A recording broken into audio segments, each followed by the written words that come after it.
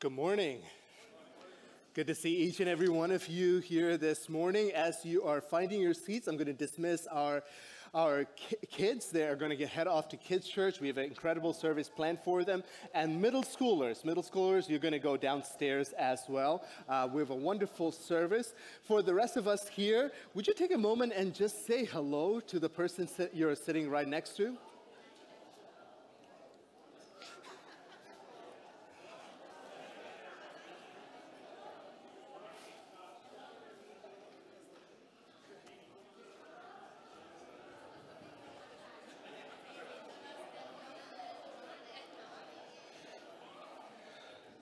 All right, so if I can have your attention back, we will get started here. We're going to change tracks a little bit. We're going to just jump right into the Word this morning. We are back in our series we titled Church in the Mirror. And in this series, we've been kind of taking a look at ourselves, kind of taking a look at the mirror that is God's Word, and considering, what do we see? What is the gap between what we know we're supposed to be and what we see in the mirror? Because if you woke up this morning and you looked at that mirror, you probably didn't look exactly how you wanted to look, right? But the mirror, by looking at that mirror, you had the opportunity to fix some things. To put on your glory in a way, comb your hair, a problem that I often have. You know, the things that you need to do, you did. And now you're here, beautiful people at Mount Hope, having looked at a mirror, and now you're here. When you look at a mirror, there's a gap that's often created, a gap that reminds us that there is this gap between what ought to be and what the reality is. And that's what we've been talking about here at Mount Hope over these last few weeks. About 2 years ago, we enrolled our son, he's 4 years now, when he was 2, Judah, we enrolled him in basketball.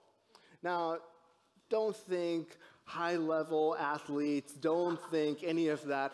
Think a bunch of 2-year-olds, one's bouncing a ball, one's throwing a tantrum, one's running off to the corner, finding any toy that he can grab. It was just utter chaos. But in the Belmont Rec Center, this coach brought all these kids together, and he said, all right, here's what we're going to do. And I'm thinking, all right, he's going to get the ball, we're going to practice some shots. No, he said, everyone stand up, stretch your arms. Now let's touch your toes. Now get back up, stretch out wide. And he did this for a little while. Here's what he was doing. He was helping these children start with the basics. Start with the stretching. Now here's the reality. Judah did those stretches when he was 2. Now that he's 4, he doesn't have to do them anymore, right? No, he still does. And if he did play basketball, he would still have to do that. But as he goes on, maybe he is in high school and he is much more proficient. He is a better player. He still has to do those stretches. As a matter of fact, you go down to the arena and you watch the Celtics play. But before the game, what do? They have a moment where they're on the court or they're with their trainers. And what are they doing? They're stretching. Because here's the thing. There are foundations of our practice that, if ignored, can be detrimental to us. If ignored, it causes a sprain. If ignored, it can bring injury. If ignored, it can cause the whole house to fall upon itself. A foundation is important. Now, a foundation is as necessary whether you are brand new at the sport or you've been playing it all your life. And as Christ followers, as we come together in this room, here's the reality. There are some of us who maybe we're not there yet. We're still checking it out, trying to figure out, is this Christ thing, is this Christianity thing even a thing for me? Some of us, we've been at it our whole lives. But the foundations to our practice, whether we're a day old or 30 years old, is important. And some of the foundations we've been talking about are the practices that we talk about every January. We talk about how our relationship with the Word ought to be, how our relationship with God in prayer ought to be, what our relationship in giving and generosity ought to be. And this morning, we're going to talk about our call to serve. and our call to get out of ourselves, look past ourselves, and step out into what God has called us to do. In other words, be the arms and feet of Jesus to our communities. And that's what we're going to be talking about today. But here's the backdrop of why we chose this passage. And here's the word. James chapter 1, verses 22 through 24, here's what it says. But be doers of the word and not hearers only, deceiving yourselves. For if anyone is a hearer of the word and not a doer, he is like a man who looks intently at his natural face in a mirror. For he looks at himself and walks away, and at once forgets what he was like. And so when we're confronted with the word, when we see the word in front of us, it shows us exactly how we ought to be. It gives us the blueprint of the life we ought to live. It shows us the person we ought to become like. We're all Christ followers, as in we're following Christ, as in that's who we want to become like. But the reality of the mirror is your appearance so often doesn't match what you want to look like. And that's where the Christian journey comes in. We step in and we say, all right, now how do we fix? How do we remove that smudge? Or how do we straighten the collar? Or how do we do these little things so that in our walk every day, we are a little bit more like Christ today than we were yesterday? And that is our challenge this morning. So for the last few weeks, we've been talking about some of our foundational values here at Mount Hope. And so here's the value when it comes to God's word. God's word is true, so we don't change the Bible to fit our lives. We change our lives to fit the Bible. Right? That's our approach. We know what the absolute standard is, and so we're going to change our lives to meet the standard and not change the standard itself. Prayer is powerful, so we make it our first priority and not our last resort. That we go directly to God, whether it's the small things or the big things. And that we don't choose it as after we've tried everything else. But instead, we're right there in it all, on our knees in front of Jesus. When it comes to God's generosity, God is generous to us.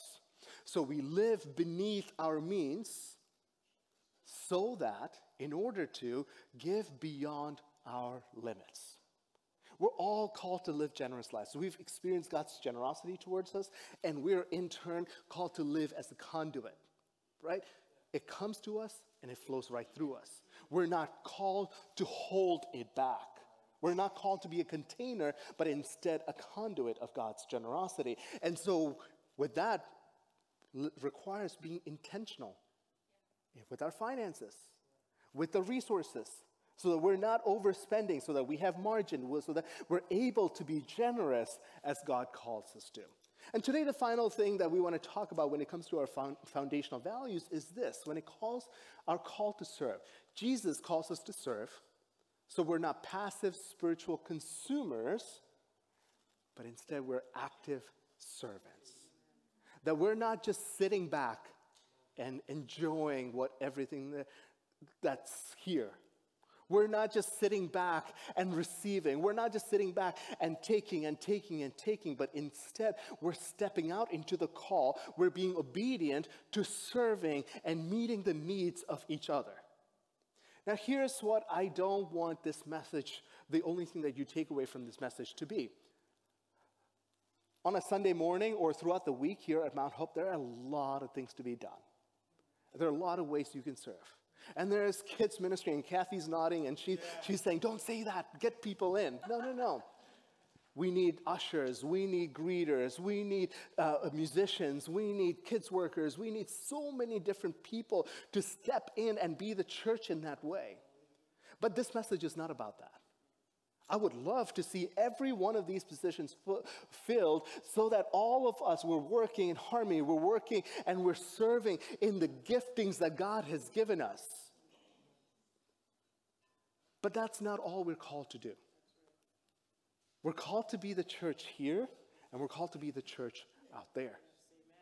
Now, our call this morning that I want to talk about is the call to meet the needs around our communities, to meet the needs with each other, beyond just the serving, beyond just the greeting each other at the door, because those are good and those are great, but there is a whole lot more that God calls us to, that we are called to do.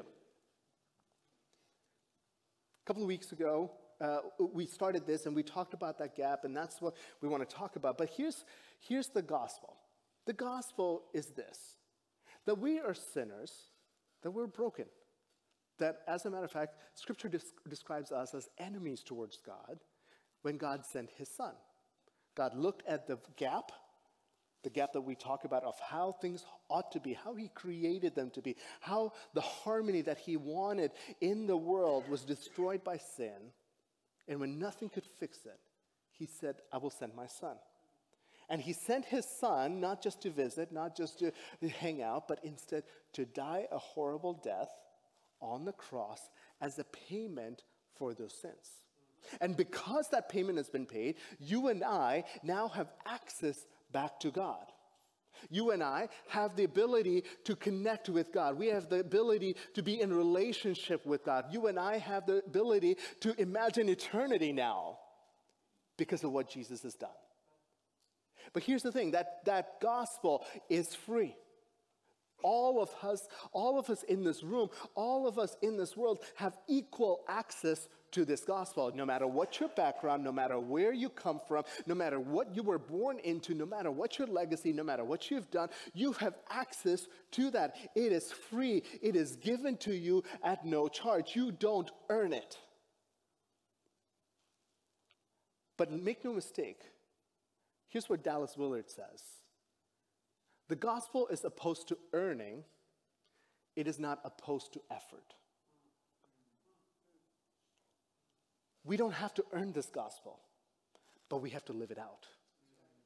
We don't have to build and find our way back to God, but when we found our way, when God has found his way to us, or he has found us and we're responding to that, there is a response that is required of us. This gospel will work something in us and then through us. And that is the call that I want to talk about this morning. So as you look in the mirror, we're asking, what are we supposed to be doing? What is this gap between how things ought to be and where we are supposed to be and what we're supposed to be doing? So last October, we've been going through this series. We've been talking about this assessment that all of us as a church did in October of last year. And that assessment was simply this, to take an honest look at ourselves, see where we are. What are the good that we're doing? What are the things that we could be working on? How can we build ourselves? What are the strong points? What are the weak points? And so this week, there are a few questions that I want to touch on real quick. The first question is this: how well does our church demonstrate acts of love, justice, and mercy to people who are in need outside of our church, but within our reach? Let me define that. Outside of our church, as in outside of these four walls, outside of the community membership, but within our towns of Burlington and Belmont and the local areas. How do we do? And this is how you answer it. And one thing you'll notice is if you've been paying attention to the graphs or the charts from these last few weeks, we were pretty high in, hey, we're doing great. When it came to Bible reading, or when it came to knowing the importance of prayer, or when it came to our communicating how we ought to give. We were doing well. But in this one, we've kind of started to flatten out a little bit. And here's why. Because sometimes we know what we ought to do, but we have a hard time doing it. Or we have a hard time knowing exactly how that ought to be lived out. Sometimes we have a hard time figuring out, is it my job or is it your job? Is it my job or is it the church's job? Is it my job or is it the government's job? Right? So you see a little bit of that. There is a little bit of, I don't know where we stand as a church. Let's go to the next question. How well does our church attend to the needs of the world's most impoverished people? And these are people right here in the U.S. and around the world. Our global outreach partners and people who take the gospel as they go, as they live in these communities and as they do the work. And those are the numbers. And these are how you see the church handling it. It's not an actual number of this is only what we do, but instead this is how you see what we're doing. And a lot of you said over a quarter of you said, we don't know what you're doing with that. We don't know how you're handling this, or as a church, how we're doing. And so the goal this morning, and as we go forward, is to make sure that we're communicating. And that is a weak point for us, and so that we are better at communicating the work that is happening in and through Mount Hope. Overall, how effective are we at living out an outward focus in our church? Outward focus, again, moving past what are the needs within this community? What are the needs of a Sunday morning kids ministry? Or what are the needs of a nursery? To what are the needs of our community? What are the needs in our school system, in our public schools? What are the needs with our homeless population? Or what are the needs in our low-cost housing? How can we be the church there? And there also, again, there is a little bit of, we don't know. And then this final question.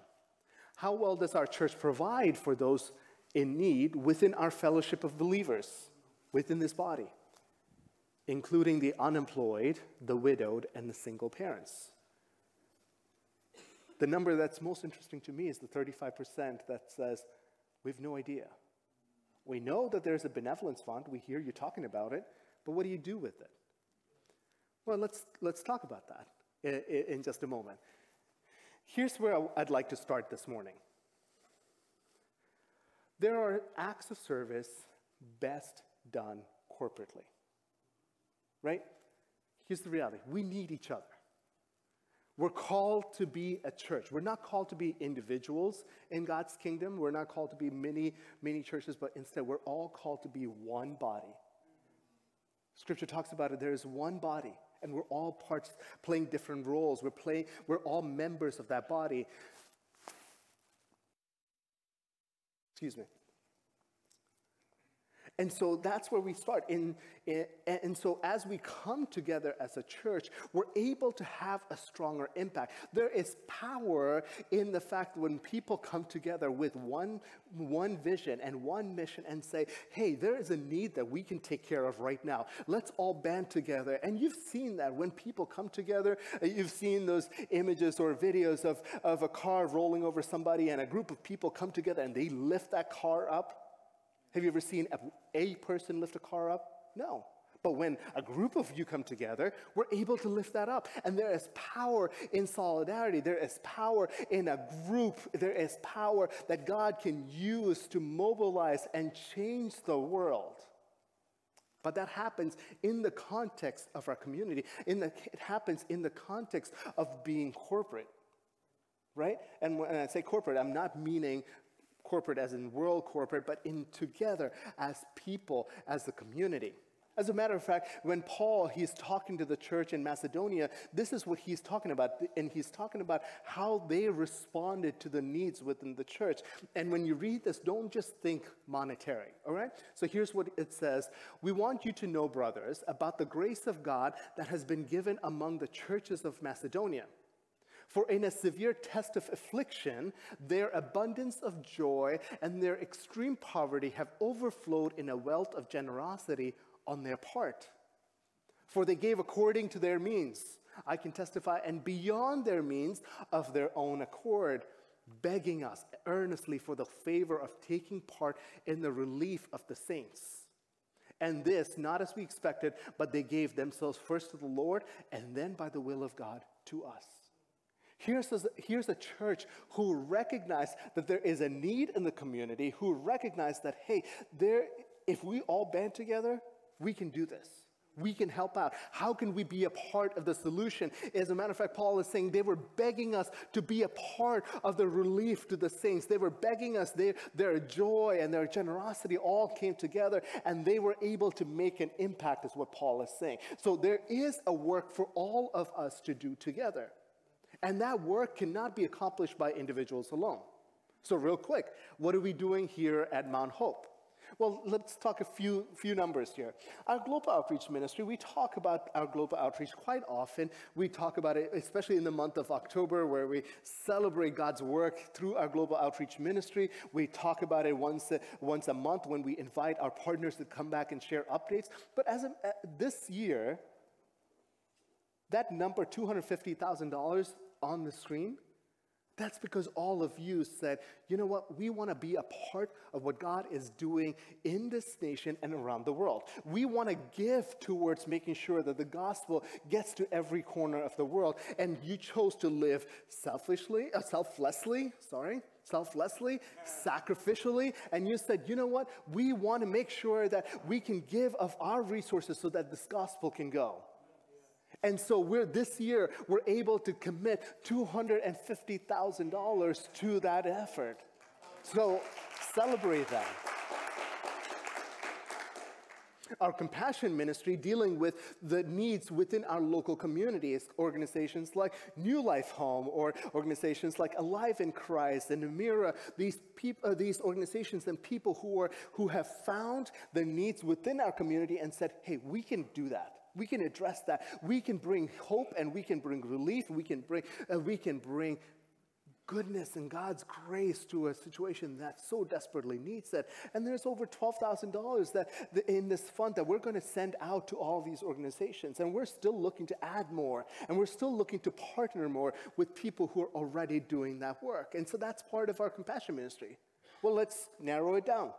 There's a benevolence ministry here at the church, and I'm wondering how many of you know that it's there. Because so often we don't get to talk about it, but it's there, and here's why it's there. It's there in moments of crisis. Here's the reality. All of us will at some point hit a low point. We'll all have a moment of crisis, and sometimes that crisis may be financial. Where maybe you lost a job, or maybe an unexpected sickness, and now you're in a mountain of debt. You can't find your way. Maybe we've dealt with situations where they're being evicted out of their rental properties, or their house is being repossessed or foreclosed on, or their car is being repossessed. And all of these situations where we as the church, we're able to say, you know what? We can do something about that. We can step in and we can lend a shoulder. Because here's the reality. Today you may need that help, but you will always not be in that same place. There's going to be a time where God blesses you, God hears your cry, God restores you, and then makes you a blessing so that you can be a blessing to somebody else. There's a season for it all. But here's what I'm asking. We know this only when you reach out. And I've been a part of this benevolence ministry for almost 10 years now. And one thing I encounter time after time are people who say, that's not for me. Or people who say, I'm too ashamed to reach out. I should be caring for my family. I should be providing. I should be the one who is taking care of it. Instead, I'm looking for a handout. It's not a handout. It's a church saying we are called to take care of each other. We are called to share each other's burdens. And so in this moment of your burden, let us be the church around you. Because there will be a time where you can share and you can give. But for this moment, let us serve you. Let us minister to you. And for the church, here's one thing that you can do, a very practical thing you can do. If you pull out your phones or if you go on your computers today, go to our website, navigate to the Give page, go past all of the Give options, and here's what you're going to see. You're going to see a whole section that's dedicated to our benevolence ministry. A section that says, hey, here's a single mom with 2 children in Burlington who's needing housing assistance. She's requesting $2,000. Unstable income led to her falling behind on rent. And as these needs come up and as our benevolence team addresses these, we put these requests on the page so that the church can clearly see that there's a need. And that's a rolling list. It's constantly being updated. As a matter of fact, as you scroll down, here's also what you're going to see. You're going to see a section that says, these are the needs that have been met. And there's constantly a list that's being populated of all of the ways that as a church have addressed. I mentioned to you that our benevolence fund stands at around $7,000 right now. There was a time, just a year or 2 ago, where it stood at $25,000. That gap are people who were helped. are people whose lives were transformed, are people who were at their wits' end, and they turned to the church and said, could you help? And the church stood up and said, yes, we will.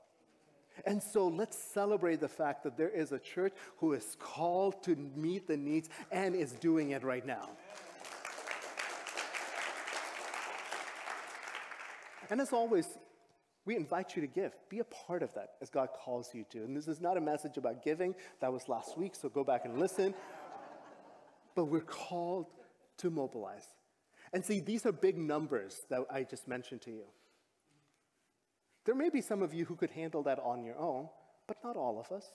We need each other to have the impact that we're having. We need to do this together. As a matter of fact, let's keep going. Here's what we do together.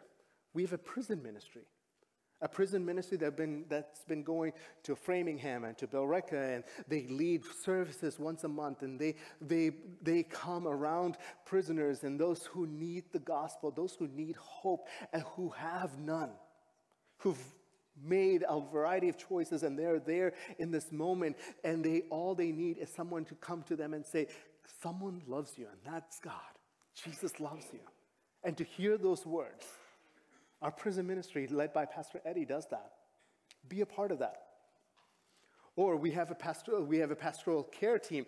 Pastor Avon, Pastor Thomas, these gentlemen have come in, and they've taken on the work of, sometimes as pastors, we realize there's so much to be done that we forget the most important part, that is pastoring.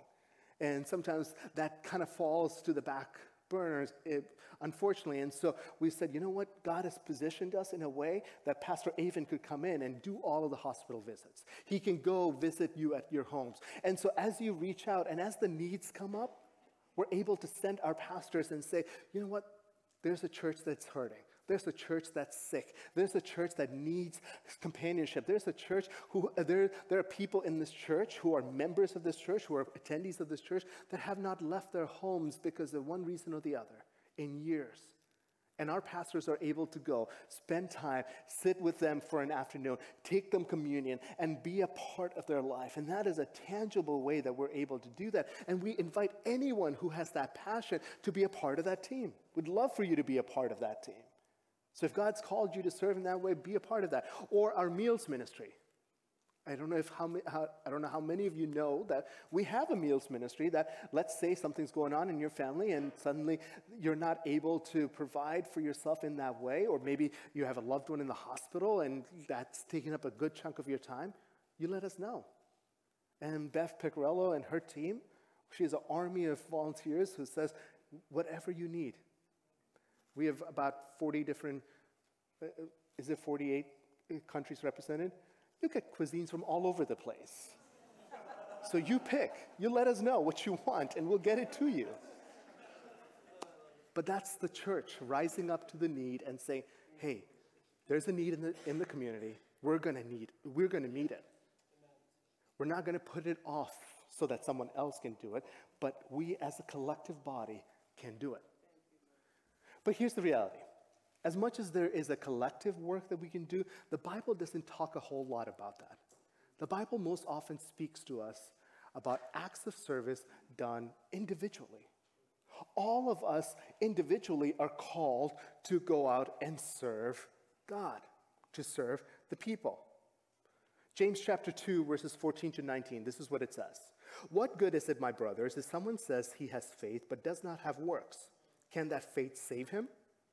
If a brother or sister is poorly clothed and lacking in daily food, and one of you says to them, go in peace, be warmed and filled, without giving them the things needed for the body, what good is that?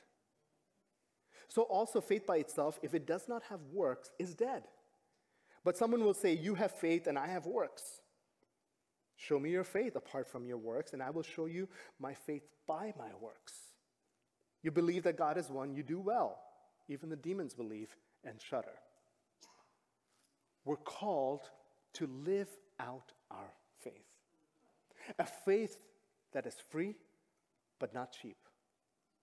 A grace that is available to all, yet has to be lived out by all. He's saying, each one of us, we're called to see our brother, to see our sister, and to meet the need of that person, not just offer wishes and, hey, everything will be all right, I'll be praying for you, but instead going beyond that, beyond the encouragement, and moving into action. Faith without works is dead. Your faith, if you have it, will be evidenced by the way you live it. Faith, if you have it, will be evidenced by the way you work it out. See, following Jesus is not about what we say we believe. It is about what we do because of what we believe. That's how our faith is shown to the world. It's declaring to us that one day when Jesus comes back and we all go to meet him and we stand in front of that throne, he's not going to ask, were you part of a church that served? But instead he's going to ask, what did you do? How did you meet the needs of those around you? He's not going to ask, did your government take care of it? Did your local town pantry take care of it? Did your clothing drives, all of that do it? But instead he's going to look at you and me and say, how were you part of the solution? We're all called to be a part of God's work. For a church to be a place where corporate acts of service is accomplished, it must first be a place where individuals out of relationship with Jesus Christ see and meet the needs of others around them. So how do you do it? Jesus in Luke chapter 3, he addresses the age-old problem of the people who want to be on the team but don't want to do the work for the team. You remember those people who were part of your group project, right? They were there but never showed up to class.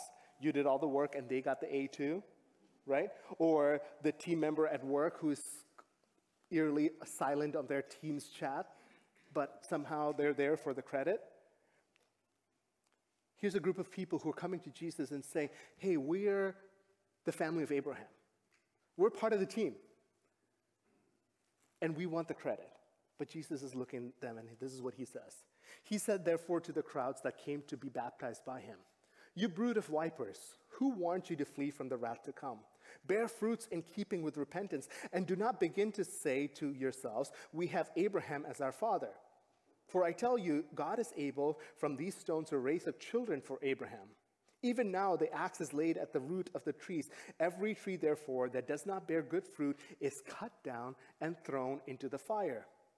And the crowds, they asked him, what then shall we do? And he answered them, whoever has 2 tunics, 2 jackets, to share it with those who has none. And whoever has food, do likewise. The tax collectors also came to be baptized and said to him, Teacher, what shall we do? And he said to them, collect no more than you are authorized to do. Soldiers also asked him, and we, what shall we do? And he said to them, do not extort money from anyone by threats or by false accusation, and be content with your wages. Essentially, he's saying, no matter who you are, you have a part to play. What he's calling them to is first a relationship. He's saying, first, repent of what you've already done. First, fix that. First, be a part of the community. And then the way you live that out is to be Christ to those around you. Be compassionate. Be righteous. Show justice. Show mercy to those around you. Stop extorting. Stop blackmailing. Stop doing all of the things that you used to do, but instead be a Christ follower. Be a Christian to the people around you.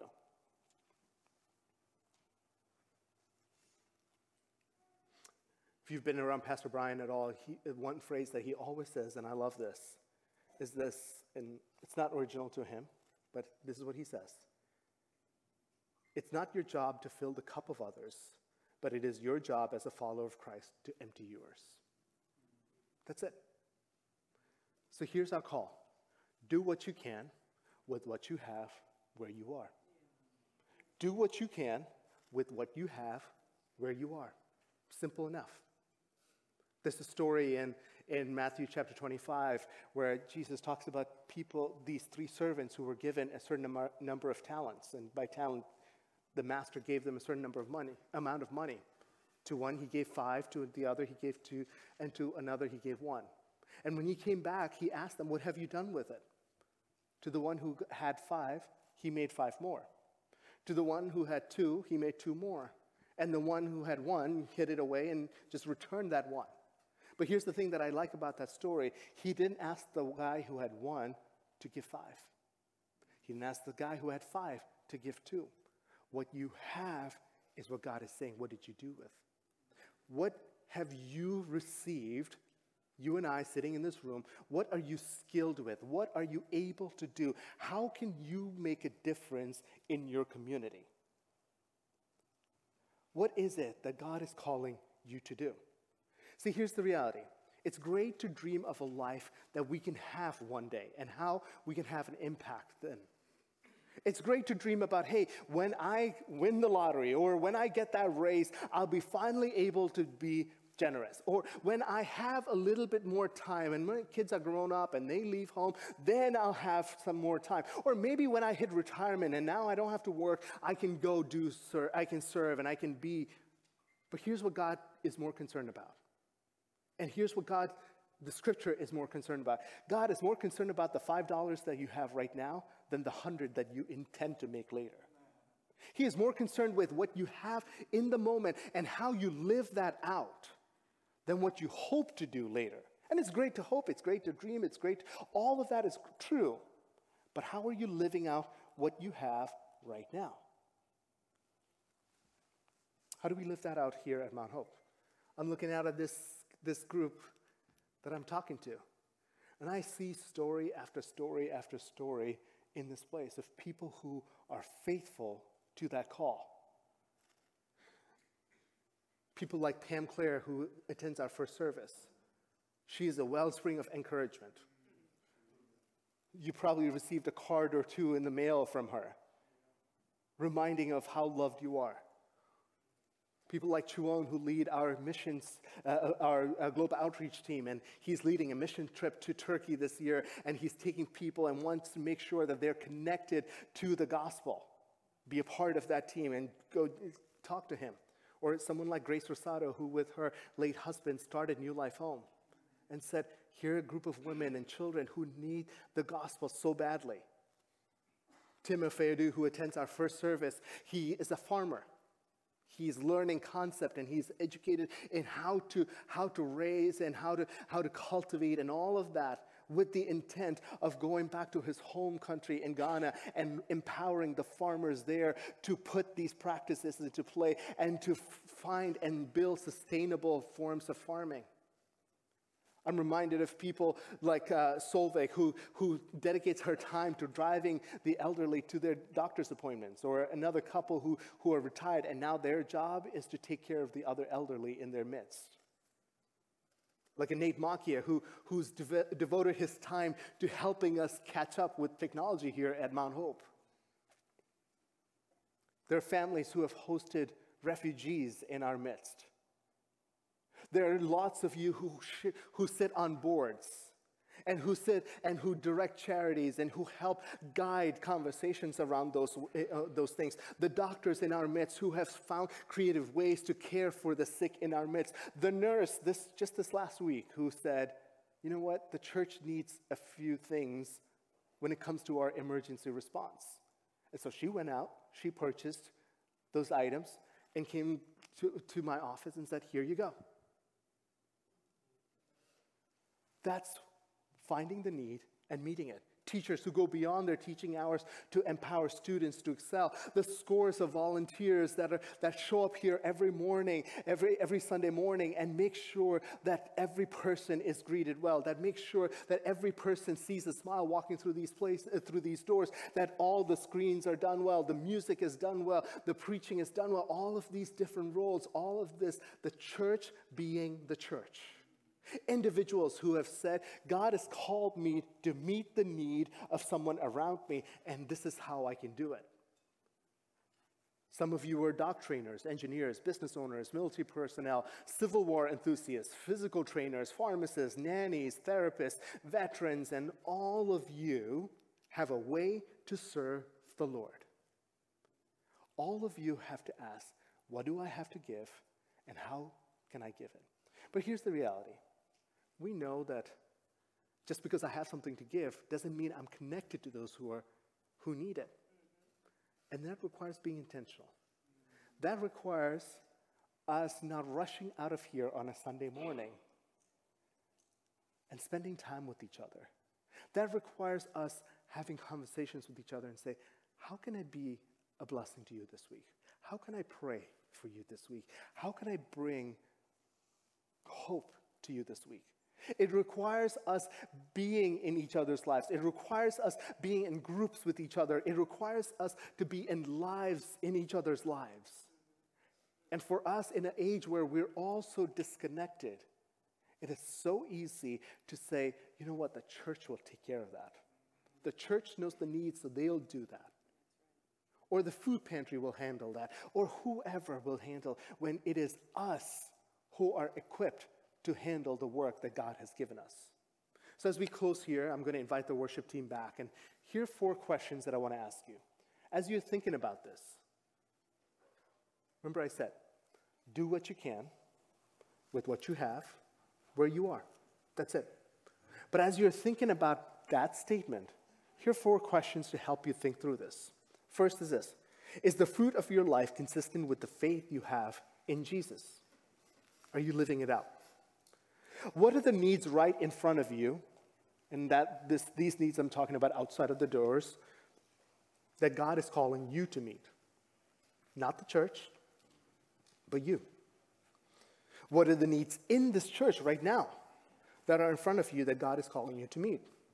Maybe you don't feel like you can do it, but we have resources to get you there.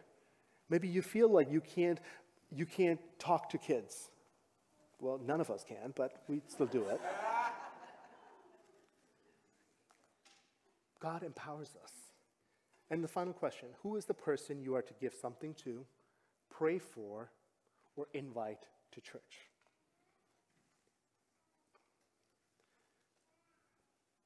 Jesus himself lays the example for all of us. He came not just for a visit, but instead with purpose, with a mission. Jesus came to this earth, died on the cross, giving everything of himself, and he's inviting us to do the same. So as you go into the world, as you go into wherever God has placed you, whatever circles you may be in, ask those questions. God, what have you in mind for me today?